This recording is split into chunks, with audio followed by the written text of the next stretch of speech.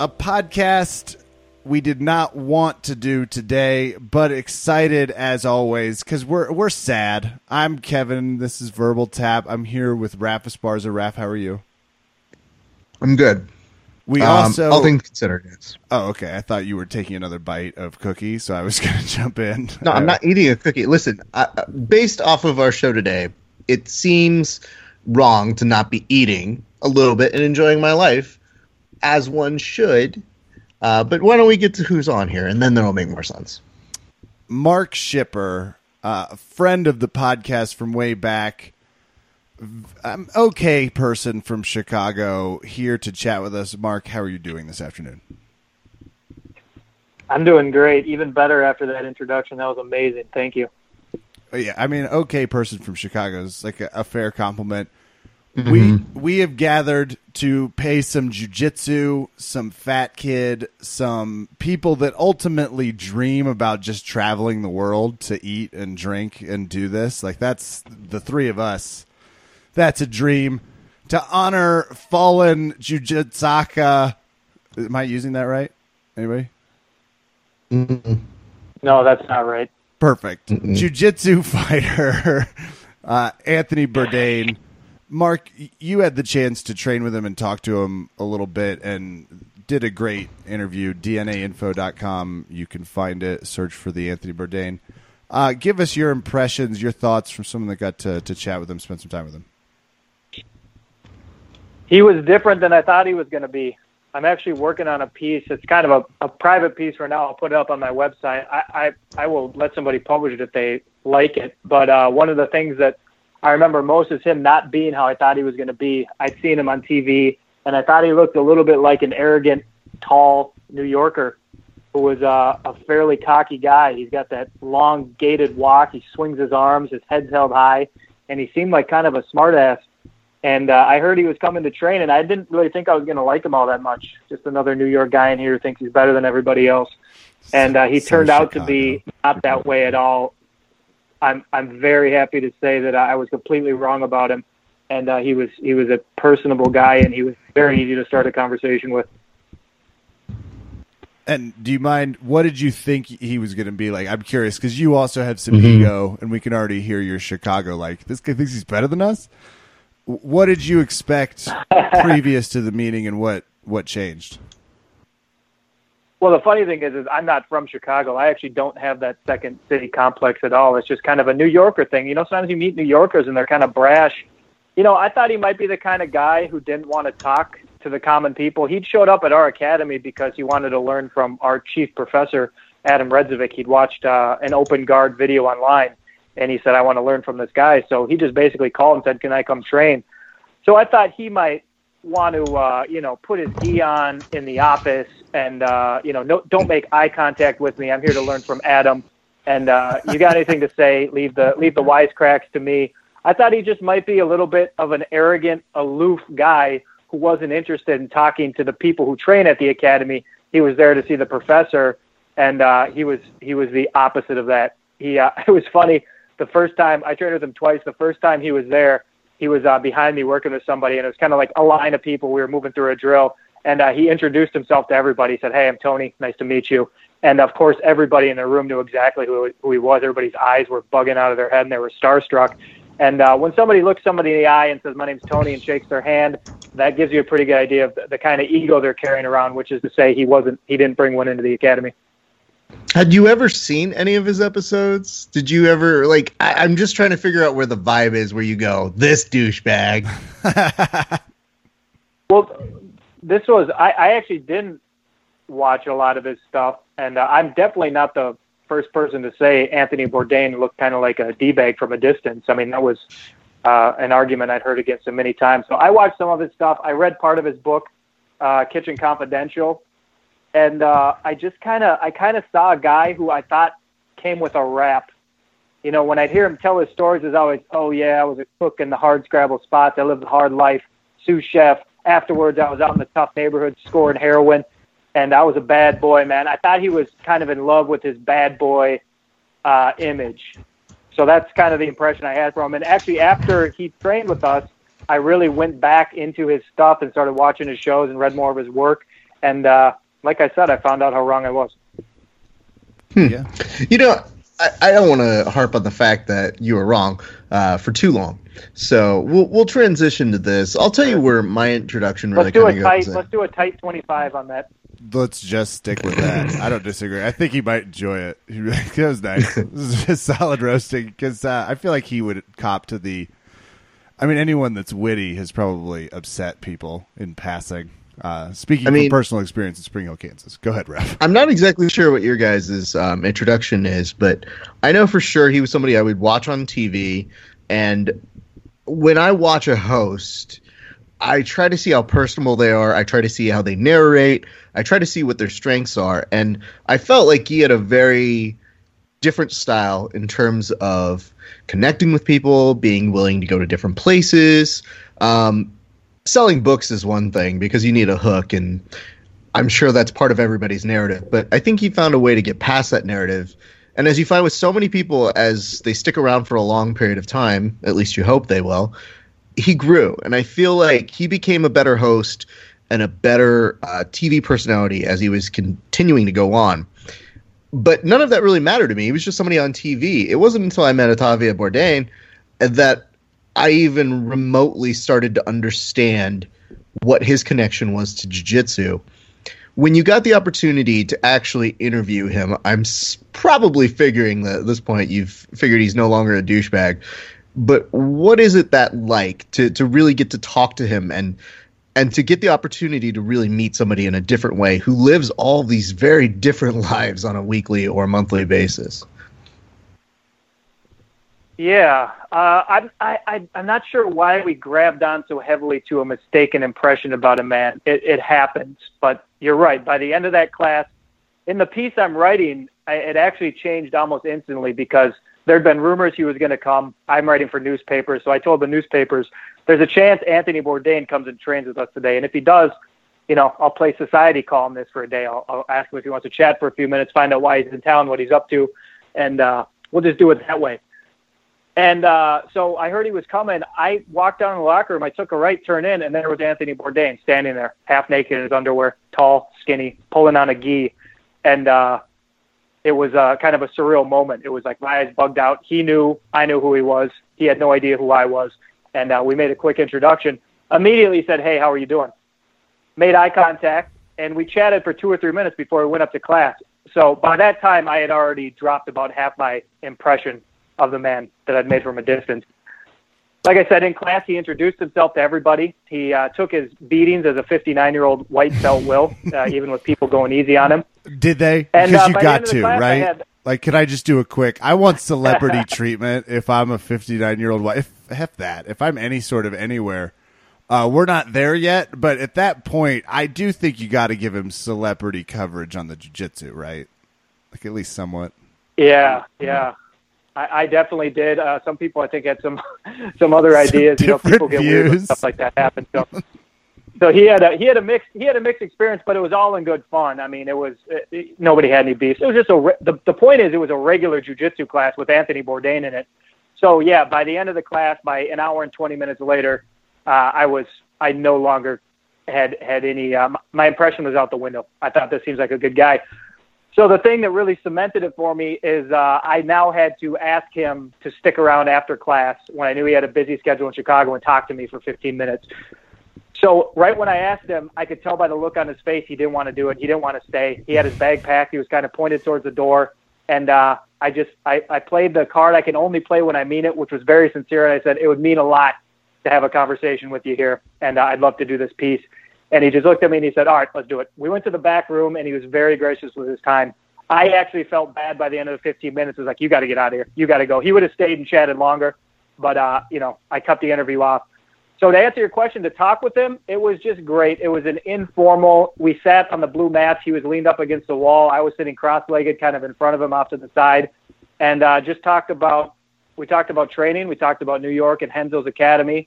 We talked about food, and it was just like a buddies after class sort of conversation. So it was informal, and it was a nice chat. Looking back on it, I'm really glad I got that opportunity and played that card, to get him to stick around.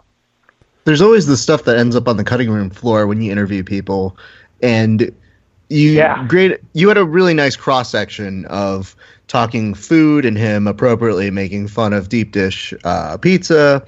But of course, that's not all you talked about. Are there things that you're willing to share that maybe you didn't include in the article that you were looking to that maybe just didn't fit? But were there things that you talked about that you kind of wanted to put in there, but maybe you just didn't? You know, I can't remember specific details right now. I could try and find that transcript at some point and see if there was anything. Nothing earth-shaking that didn't make the piece. It was just kind of chit-chat about jiu-jitsu itself, about, training and, what are some things you do to stay on the mats, and some stuff about food, some small talk. Nothing earth-shattering happened in there, so I can't really bring anything specific, but it was just we were talking on the same subject that made it into the piece. Well, you're kind of bypassing this, but one of the things that I think that your article did that I don't know how many times he was quoted as saying elsewhere, but this is one that resonates with me. And he says, "Jiu-jitsu is a problem-solving exercise that really appeals to me, and it's a steep learning curve that I know I will never reach the end of. I know I won't be a black belt ever in my life, but my goals are to suck a little less at this every day, to get a little better every month, and to keep having as much fun as I am. It's a challenge, and I like that." I've seen that quotation being used a number of times for different things, but I feel like a lot of it stems from that article. And I feel like so many people, if you really want to get to the crux of what made him special to us in our sport, because a lot of people can lay claim to him. He's huge in the food industry. He's huge. He's an Emmy winner in the entertainment industry. CNN basically gave him the opportunity for a bigger budget and to do his show for a larger audience. But we have a nice little claim to him because of how much he loved what we did. But I think if you really want to understand what the crux of why people love him, you can look into something like that. And unfortunately, he will not be a black belt. But I think the process of that is something that's instantly relatable. Is that something that you found even in the reaction when people started sharing the article? Because it went viral and people shared it because they wanted to know the mystique of what it was like to train with him. Yeah, it's interesting you brought that up. Actually, I love that quote, and I love that he said that. And it's part of the way I thought about Bourdain, and the reason that I liked him is because he thought like jiu-jitteros. That's the proper phrase. Thank you. But sounded more you right. Are actually you are actually the only one who's ever asked me if that was something people brought up. So no, nobody did. Most of the people who I saw who shared that piece and wanted to talk to me about it were people from either food websites or food-based magazines or electronic publications. So no, they kind of skipped over that jiu-jitsu part, but I love that quote. Well, it's similar to something that, I tell people. I have a similar thing where I mostly tell people it's fun to train with people. It's fun to do this experience. When you're not a professional athlete and you're training with professional athletes, on a number of occasions, you feel a number of humble good fortune that it kind of oversees. Like, you think to yourself, why am I training with the Michael Jordan of the sport? Why is Hickson giving me a private on breathing? Why is Gary Tonin showing me the finer details of the heel hook? Sometimes you get those opportunities that you don't know that you're ever going to be a part of, but it resonates with you. So for him, he was training with Renzo and their team so much to the point where even John Danaher very quickly put out a statement recently, and everybody seems to say his soul is what spoke to them. And I feel, and I don't know, maybe I'm overstepping here, but for Kevin, when he was about to do his episode for Jiu-Jitsu for Parts Unknown, I actually got a note from somebody asking me if I wouldn't mind doing an article on it. And I said, absolutely. I wouldn't get the opportunity to talk with him, and I didn't want to push it. I just figured he's one of those people where if we're meant to meet, we're meant to meet. And I just tried to encapsulate, in my opinion, what made him so unique. And I felt the thing I always came back to was as we have with so many celebrities who do jiu-jitsu, is you hope, first of all, they're cool. But when you know they're cool, then maybe you start to ask yourself, well, why are they doing this? And for him, it became not just an obsession, but one that was close to him for his family, and one that he could really harp on with getting obsessed like we all do. But I guess the thing for Kevin that I'll ask to you, Kev, when you heard he was passed, or he had passed, what were you thinking? Like, what was your instant reaction? So 2 things. One, a recovering addict and someone super vocal about being a flawed human being and trying to battle that and explaining it in a battle. I mean, you even get a little bit of it in Mark's piece. I really enjoy that, and he was vocal about jiu-jitsu sort of helping that. So that was a massive bummer to see him sort of struggle. And not everyone's built to live on this planet for 75 years, 100 years. It's selfish on our side, but that was my first. My second, I am massively bummed because I'm talking to 2 other egotistical jiu-jitsu players on this podcast. And there was always part of me that's like, I'm getting older. There is every reason I could see Anthony Bourdain at a tournament and get the chance to hear him beautifully narrate our match.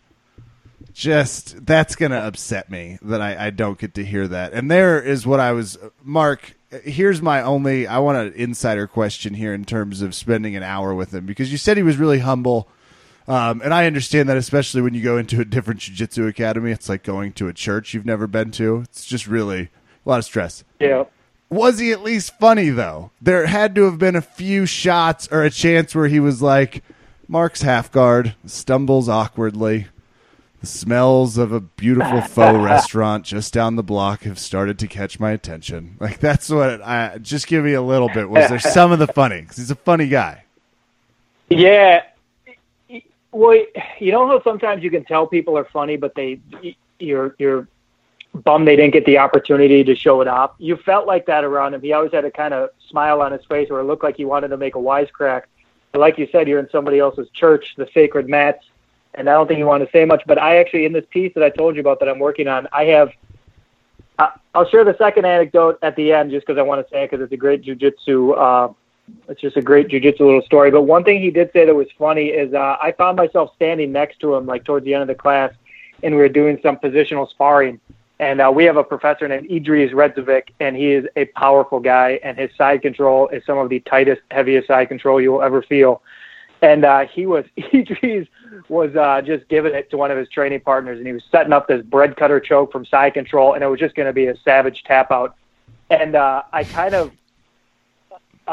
unconsciously kind of groaned and was like, oh, God. And I saw Bourdain looking at him in the corner of my eye, and I saw him and I said, yeah, that's Professor Idris' side control. And he looked at me and he said, I don't think I want the Idris side control. And I said, no, you do not want the Idris side control. No. And we kind of both looked at each other and a smile and just a little laugh and just moved on. But the way he said, I don't think I want the Idris side control was a very sly little remark. And it was like, no, believe you me, you don't want to be under there. Nobody wants the Idris side control. I'm sure that it's similar in the vein in which he despised combining soy sauce and wasabi with his sushi. But, that's the charm of it. And I think that's the secret that when we really talk about it, and part of the reason we wanted to do this show is because, yes, he was special to us. Clearly, so many people are affected by it. There's larger issues that we'll get to in a second, but I think the main reason of when you look at somebody and why they appeal, for us, you want those clever people, you want those cool people who are going to represent the sport. But I think he had a very cool wit about him. And for me, like I said, I just said, if I'm destined to meet him, you kind of say maybe that'll go and those circles will combine. And Otavio has been a huge supporter of us at Verbal Tap. And, you feel for her and her family and for all of the folks who are connected to Anthony. I do wonder this, though. What is it that you feel, or why is it that you feel that so many jiu-jitsu individuals, aside from him just doing the sport, because anybody can do the sport, but why do you think he connected with so many people? Is that for me? Yeah.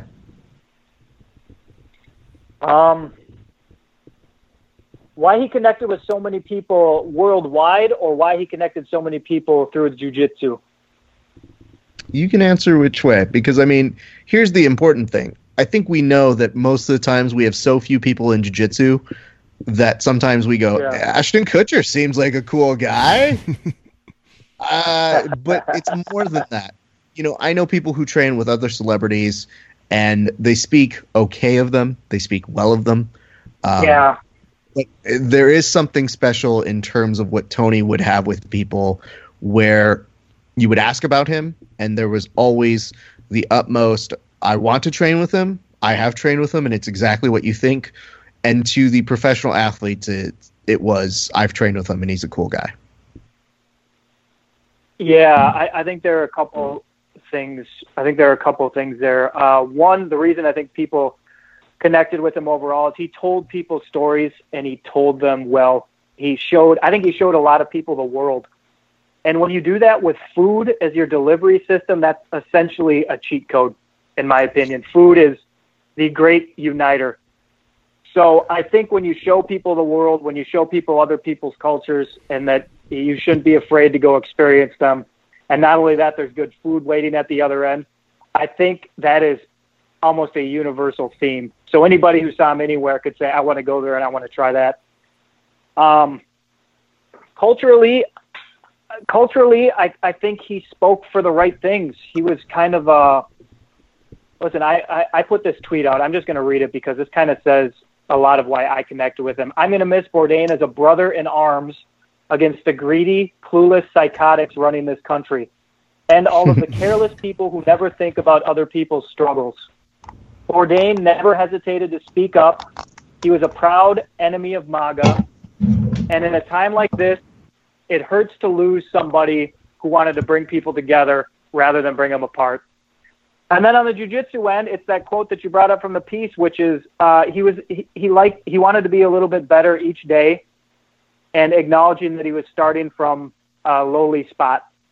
And I think that also resonates with a lot of people. People want to be better than they are, and they want to aspire to be better in the future. So I think all those things, I think he stood for a lot of things that a lot of people would like to have in their own lives. Very well said. And I want to tack on one more fun part of this in terms of a fearless voice, and also told it as it is, because I'm reading a part here, and my favorite quotation, especially as someone frequently trying to come back, eventually, once I could handle the warm-ups, I started joining classes. So, world travel, ego aside, it's about dragging yourself through these things, and he did it, and he did it with empathy, and that's what you sort of hear from all three of us, I think, in this podcast. And was fortunate enough to date the right woman that somehow tricked him into going to a jiu-jitsu class, which is again another. I know, that's amazing. I think there are a number of my friends who have put wonderful things, and I hate to be foolish enough to just single out just two of them, but there are two that I think that really resonated with me. One is from my training partner, Brian Singer, who I didn't ask for permission to read this. He can take it up with me later, but here you go. And it says, Anthony Bourdain and I started training in 2014. I was 41 and he was 58. I remember watching this interview with Charlie Rose as one of the older guys and could totally relate. He summed up the life of a white belt perfectly. The incremental, tiny satisfactions of being a little less awful at something every day. And he says, you will be greatly missed, fellow blue belt. But this one, in a different sense, speaks to more of the cultural aspect that we were talking about. And this is from a comedian by the name of Jenny Yang, who's very funny, just amazing. She said, Bourdain never treated our food like he discovered it. He kicked it with grandma because he knew that he was the one that needed to catch up to our brilliance. I wish so much for his legacy to take hold in Western, mostly white food media culture. What a loss. I'm so sad. I think that speaks to two very different groups of people who could very well get behind him. Obviously the jiu-jitsu folks, we love the people who train with us. But I also like the fact that other cultures when you go there and you ask questions, and much like you and your culture of going to your gym and not trying to be a star and impose your celebrity upon things and strike conversations that resonate and that are real, I think you leave a lasting legacy. So when you really speak about the idea of what does this all mean, you don't know how long you have on this earth. So you really want to make the most of it. And I think when you look at what he's left behind, he's left us years of really, really good television. A lot of exposing people to different ideas, concepts, food, cultures, obviously. But before we start to sign off here, I would like to ask you, do you have any lasting thoughts? And if you plug your article one more time, I'm just gonna lose it here. I've mostly Mark. plugged his article, but I will let him plug the next article. We will. That's accepted. I mean, I'm not talking that article. I'm saying his upcoming article. I don't mind talking about things that have already happened. Oh, you like the but past one? You don't want the because future he does one. this thing Got where it. he's like, "Oh, hey, I would tell you guys, but I'm writing something," and it's like, "Well, great job." guys." Someone tell So, Mark- BuzzFeed to just get the man. Except what did I do though? What did I do? I've shared multiple parts out of an upcoming piece, so that's how highly I think of you guys. He can't help it. Yeah, it's his passionate side. Yeah, Mark, give us your sort of final thoughts, and thank you again for joining today to talk a somber. But I don't know what speaks out to you of the shows. Anything specific, memory-wise? Give us maybe just hatred of deep dish. Well, let me say this. I'm not a big deep dish guy either. Like I said, I'm not from Chicago, so for me, that deep dish was a big surprise in its own right to me.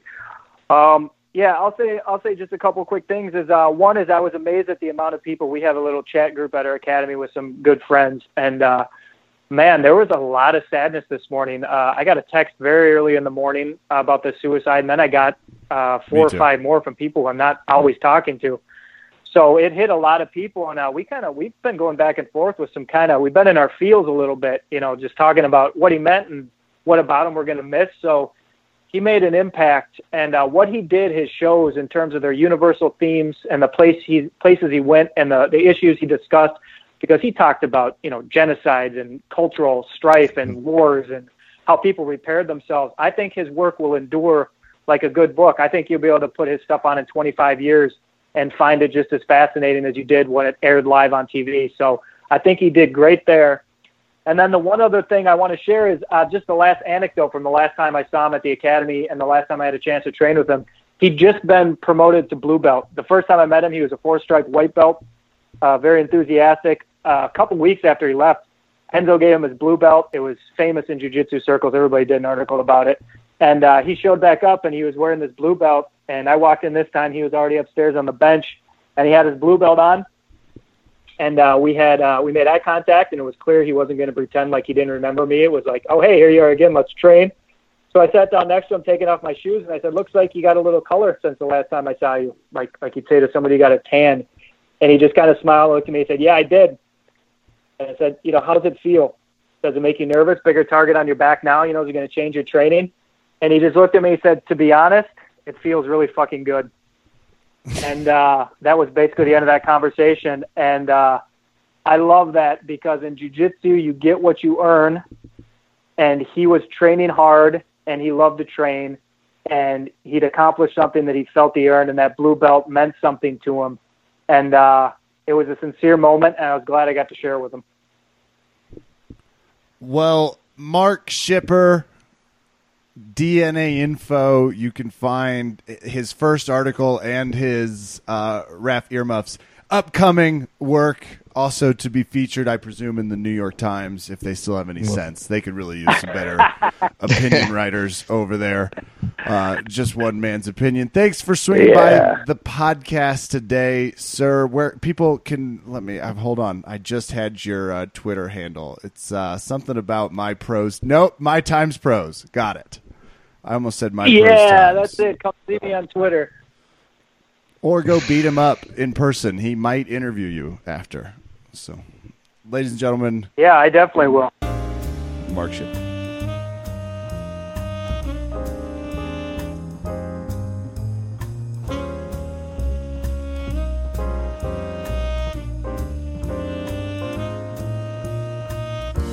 Raph, your dream, you would replace Letterman, right? Like that's kind of you want to do the late night side. I would love to get that conversation. I think someone has replaced him. You know what I'm saying? No, Yeah, I know no one's replaced him.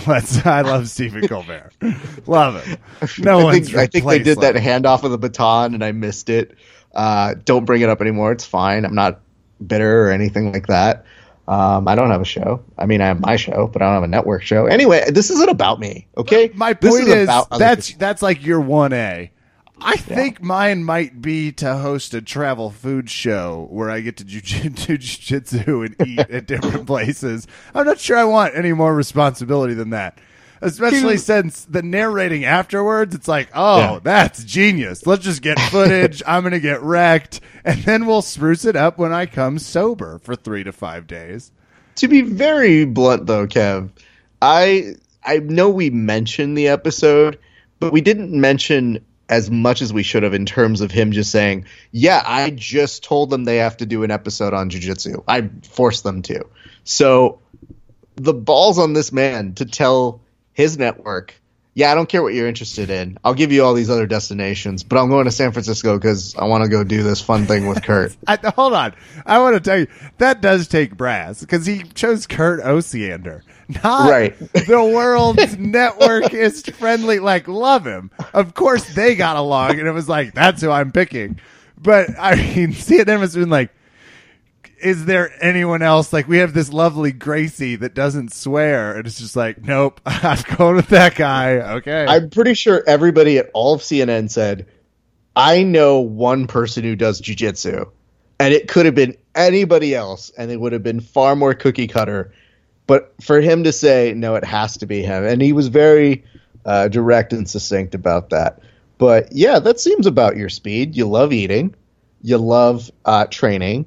And to get the opportunity to go fly around to different destinations and interact. And a lot of the stories that I did hear was that he kept training gear with him and would go to specific places. I mean, it's not unlike what I try to do whenever I have to go cover somewhere. I'm already looking to try and train when I'm going out for EBI, and that's just down 2 hours south.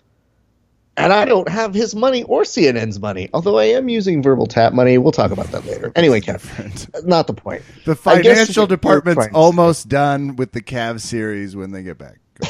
But I think to your larger point is that would make a very good career for you because it found a way. It shows a path to combining all of your passions, and we're just jealous. He's a dreamer. He got to talk. I mean, it's just so unbelievable. It's such a good idea, I guess, is my point. It's like once when people are like, I want to invent Apple. It's like the guy is a like, it's just such a cool, empathy-based, and he did it well for a really long time, and I still love his. I mean, I watch Parts Unknown on Netflix pretty frequently. I was excited when they started coming out again. So it's just a massive loss to, little jiu-jitsu artistic side corner of the world that had some good conversations and introduced us to some awesome food. So, Raph, any final thoughts as we roll out? We just wanted to do a quick remembrance and joke around a little bit because he didn't seem like he was someone that liked to dwell on the sadness outside of the times he had to. So we're going to remember him fondly. I mean, he's, like you said, just the ability to look back on his work is a massive plus for how much quality television exists from what he did, and that's a huge legacy. So, yeah, I mean, my thoughts are pretty. I mean, it's sad to think of it ending like this.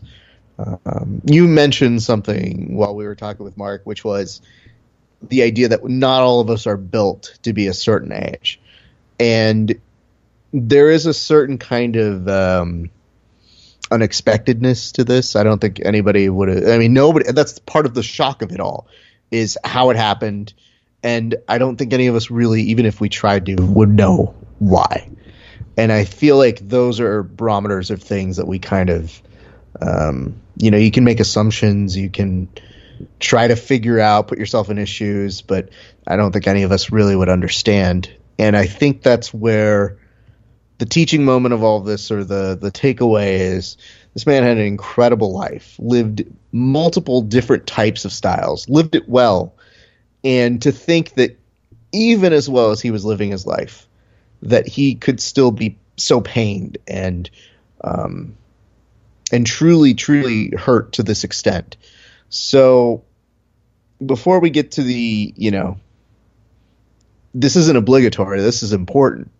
And it's weird to think that he would need that sort of friend, or something could have helped him. I don't know. I don't think any of us know. But we do know that there are hundreds, millions of people out there who are affected by depression, who are affected by multiple things that hinder their quality of life, or just things that make them human. And I know there's a lot of talk, and here's the number for the National Suicide Prevention Lifeline. It's 1-800-273-8255. That's important. I think that's really good for people to help echo it. But I think part of the reason why we wanted to do the show here today is for this mere fact. And we touched upon it, where we say, oh, he's one of the ones we like. And you hate to think it, but there are some celebrities where people get so cynical and they don't like them for some reason, or their music didn't connect with them, or they just really hated that one movie or appearance. But I think with Anthony Bourdain, it is my hope that we can use the fact that he was some great ambassador for food, for culture, for art, for TV, to make the case that it doesn't just begin with someone reaching out and making the call themselves. Sometimes they aren't capable of doing that sort of thing themselves. It really does connect on being as good of a person to other people. And if there is that takeaway, know that it can't necessarily save them, but it can very much help them in their situation. So whether it's calling that National Suicide Prevention Lifeline, if you ever feel that you are overwhelmed, that is 1-800-273-8255. In Espanol, 1-800-628-9454. And the crisis text line is, you can text it. You can text 741-741. So for those reasons alone, I would tell you guys this. It's difficult. It's hard to hear.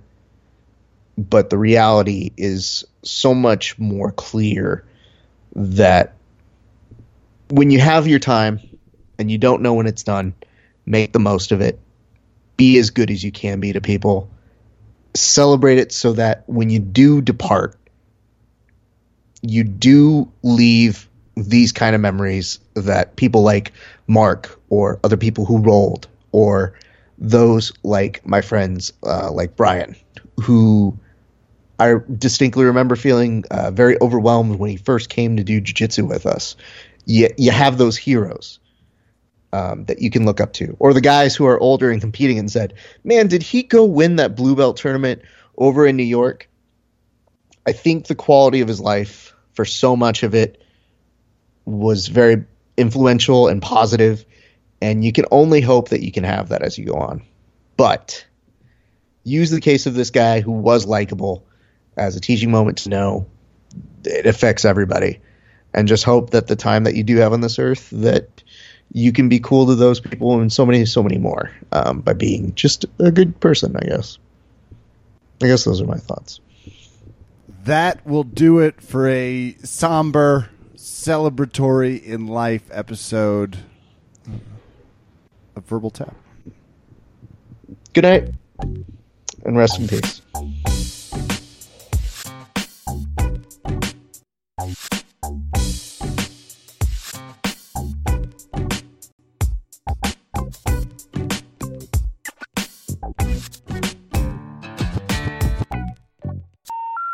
The number you have dialed has been changed. The new number is... Please note, the new number is